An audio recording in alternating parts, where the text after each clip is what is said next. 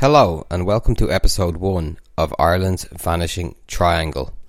Ireland's Vanishing Triangle refers to the unexplained disappearances of 6 young women throughout the eastern and midland regions of the Republic of Ireland during the 1990s.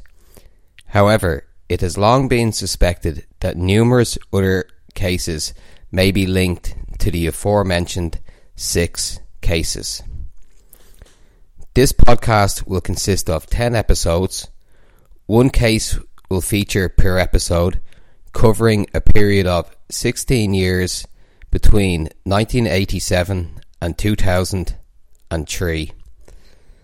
So, if you are interested in unsolved mysteries, true crime, and a little bit of history, then hopefully this podcast will be for you. On the first episode of the series, I want to begin in the summer of 1987 with the unsolved murder of Antoinette Smith, originally from Crumlin in Dublin's inner city, who by July 1987 was living in Clondalkin in the southwest of Dublin. Just to quickly take you back to July 1987, a young Kylie Minogue released the hit single Locomotion. In Irish news, Stephen Roche became the first Irish person to win the Tour de France.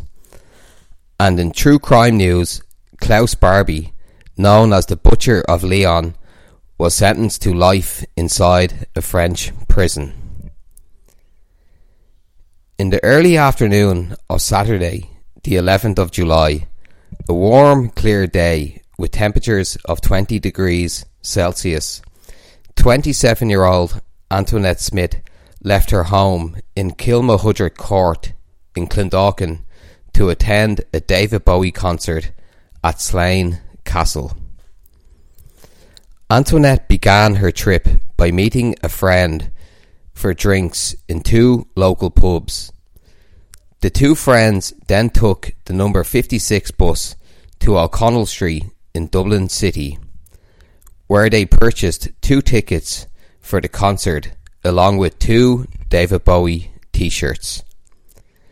Mother of 2, Antoinette Smith, then boarded a bus with her friend that would take her to Slane Castle in County Meath, some 30 miles north of Dublin City. At some time between 9:30 and 10 p.m.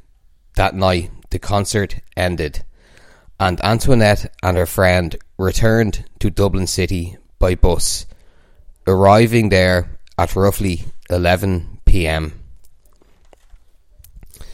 The 2 friends then decided to continue their night out by attending the now closed nightclub known as La Mirage on Parnell Street, just off O'Connell Street. At the nightclub, they met 2 male friends and stayed there until 2 a.m.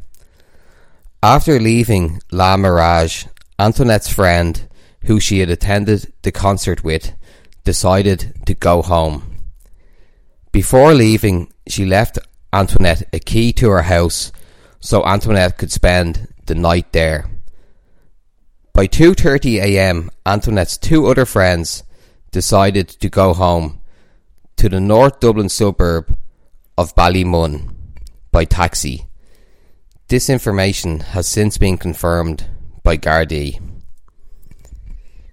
Before leaving, Antoinette's 2 friends saw her walking towards O'Connell Bridge on the left-hand side of O'Connell Street, past the Gresham Hotel and the famous Dublin City landmark known as Cleary's Clock. Shockingly, this would be the last confirmed sighting of 27-year-old Antoinette Smith. She was reported missing 3 days later by her ex-husband, Carl. Now, just to quickly take you forward in time to the spring of 1988. The 3rd of April, Easter Sunday, was a warm, clear day, so no doubt many people in Ireland decided to spend the day outside, as the weather is usually terrible through the first 3 months of the year. A young family decided to have a picnic in the Dublin and Wicklow Mountains, in a place known as Glendew Mountain, just off Military Road. After the family had finished their picnic, the family's 3 children decided to play hide and seek. While playing hide and seek, the three children aged 7, 10 and 12 made a terrifying discovery of human remains. Some 31 years later, the youngest of the children, Eamon, gave a reaccountment of the event to Ireland's national broadcaster for the long-running TV show known as Prime Time. I recall Easter Sunday, as the weather was fine. My mother had arranged a picnic. I was 7 and my sisters were 10 and 12. As it was Easter Sunday, there were several other groups of walkers, families and tourists out for the day. I recall when we had finished our picnic, we were allowed to explore and play in the area around where we had eaten and my parents were sitting. The area was a raised bog, rugged with patches of gorse bush. My sisters and I started playing hide and seek. I recall climbing into a ditch to hide. It was more than 2 meters wide and about 1 meter deep. One of my sisters came to seek me out. As she peered over the ditch, she spotted me crouched down, but she was alarmed at what she saw in the area directly behind where I was hiding. She saw the partially covered human remains in the ditch.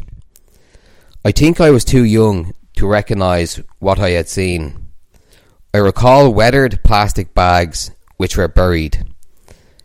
My sisters called out for my parents, who were close by. When they saw the remains in the ditch, I believe they fully understood the nature of the discovery. I remember my father suggesting we say a prayer. As we left the area, I can recall my father recording the location of the site and counting the miles on the clock as we drove to the nearest police station. For the want of a better expression, an excellent account from Eamon. No doubt this was a terrifying experience for such young children and their parents. Something that will no doubt stay with them for the rest of their lives. As with all murder scenes at the time in Ireland, the forensic examination was carried out by Professor John Harbison. Professor Harbison concluded that the victim most likely died through asphyxiation, as there is no evidence of trauma or gunshot wounds. 2 plastic bags had been placed on the victim's head, with the inner bag knotted around their neck, but it could not be established if the bags were placed on the victim when they were alive. The t-shirt the victim was wearing was too badly decomposed to establish the design or colour of it. However, the t-shirt was washed and soaked in a formula which established that it was white with pink lettering. The letters read Bowie, Slane Castle 87 on the front, and there is a picture of David Bowie's face. The letters on the back read Big Country, who were the support act at Slane 87. This discovery led Gardaí to believe that the person found on Glendew Mountain was Antoinette Smith, who by then had been missing for nearly 9 months. But this could not be fully confirmed yet. The victim was also wearing jeans, a denim jacket and size 5 navy blue high heels. However, the Texaco sports bag Antoinette had with her on the night she vanished was nowhere to be seen. In fact, it has never been found. In one of the pockets of the victim's jeans, a single key was found. This key did not match the door to Antoinette's home, but it did match the front door of Antoinette's friend's home. Clearly, this was the key that Antoinette's friend had given to her in the early morning hours of the 12th of July, 1987. This confirmed to authorities that the person found on Glendew Mountain was 27-year-old mother of 2, Antoinette Smith.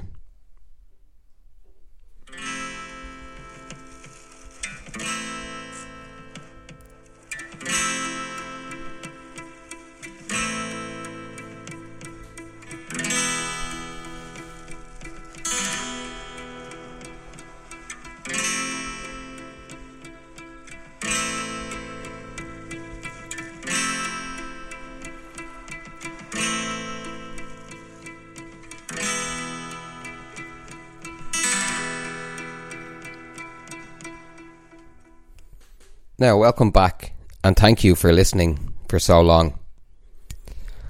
Antoinette's body was lucky to be found, so to speak, as heavy rain over the winter and early spring had caused the soil to collapse around the bog and makeshift grave. However, the killer or killers did have a 9-month head start on the authorities.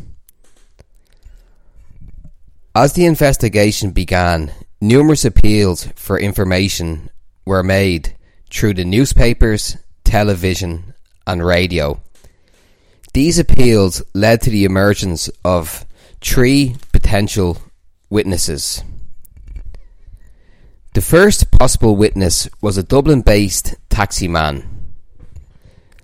Now, there has been some doubt cast on this witness's testimony, mainly because they did not come forward to Gardaí for over a year and they did not know Antoinette Smith personally. So I'll just give a quick rundown of their story. At 3:30 a.m. on the morning of the 12th of July, 87, the taxi man picked up 2 men and a woman who he thought was Antoinette Smith from a taxi rank on Westmoreland Street in Dublin City.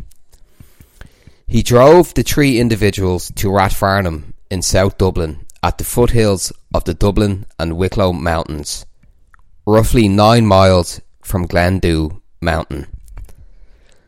The taxi man described the first man as short, with dark parted hair that ran down his face, and he spoke with a strong Dublin accent. The second man was described as very tall, with short, dark hair. The men were also described as intimidating, as they openly discussed robbing the taxi man. Usually around Easter time every year, there are articles written and appeals made about Antoinette Smith's case. For the last number of years, there is no reference made to the taxi man's account. The last reference I can find to it is in the book Missing Presumed by retired Garda detective Alan Bailey, which was released in 2014. There was an article written by the great crime journalist Barry Cummings in 2019 in which he discusses how a cold case review identified some evidential differences from the original investigation. The Gardaí's website states that Antoinette was last seen on O'Connell Street at 2:30 a.m. and there is no reference to Rathfarnham or the taxi man's account. The second witness to come forward was a dog walker. At 6 a.m. on the morning of the 12th of July, 87, this man was walking his 3 dogs in an area of the Dublin and Wicklow Mountains known as Crua Wood, roughly 3 miles south of Glendew Mountain. The man began his walk by walking uphill on a trail through the woods. While walking up the trail, he spotted a lone male walking towards him. Initially, the lone male did not see the dog walker. When he did eventually spot the dog walker, he stopped suddenly and then continued walking. As the dog walker and the lone male passed each other, the dog walker said hello, but the man said nothing, and he also made an attempt to hide his face by turning his head away. After the men passed each other, the dog walker spotted a second man lower down the hill, standing in the trees. Eventually, the first man the witness saw and the man in the trees joined up and began walking down the hill together. At this stage, the witness feared that his car may be stolen, as there was no other cars in the car park used for the woods. The man quickly called his 3 dogs and began walking back down the hill towards the car park.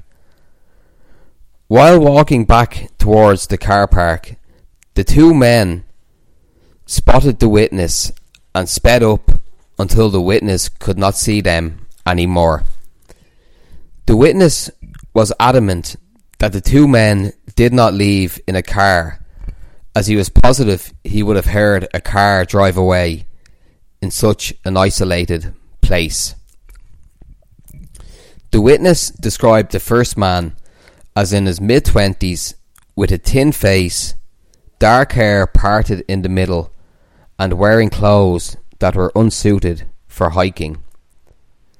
Unfortunately, he was not able to get a good look at the second man, and was unable to provide Gardaí with a description of the man.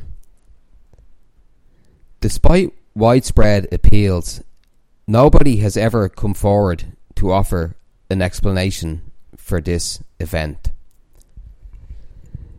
The third report concerned a man flagging down a taxi in Rathfarnham during the early morning hours of the 12th of July. The taxi driver told Gardaí that the man appeared dishevelled and was out of breath. He told the taxi man that this was because his car had broken down. The man was driven to the Walkingstown roundabout in South Dublin and exited the taxi at the Walkingstown Avenue junction of the roundabout. Where he went then is unknown.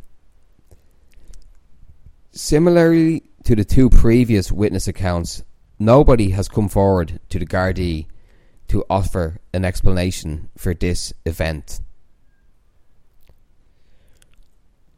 Unfortunately, it has been close to 36 years since this heinous crime was committed, and nobody has ever been convicted for the murder of Antoinette Smith, nor does it seem any arrests have been made, and no suspects have ever been made known to the public. The case was reviewed by the Garda Serious Crime Review Team in 2013, where some evidential deficiencies from the original investigation were identified. The Gardaí also announced that some exhibits were examined, but nothing of evidential value was recovered. Hopefully, though, this means that one day scientific advancements could help solve this case. What we do know is that the killer or killers were calculated and calm enough to pick a remote burial site and make a strong attempt at hiding Antoinette Smith's body, and that they have managed to evade prosecution for 36 years. And that is about it, unfortunately.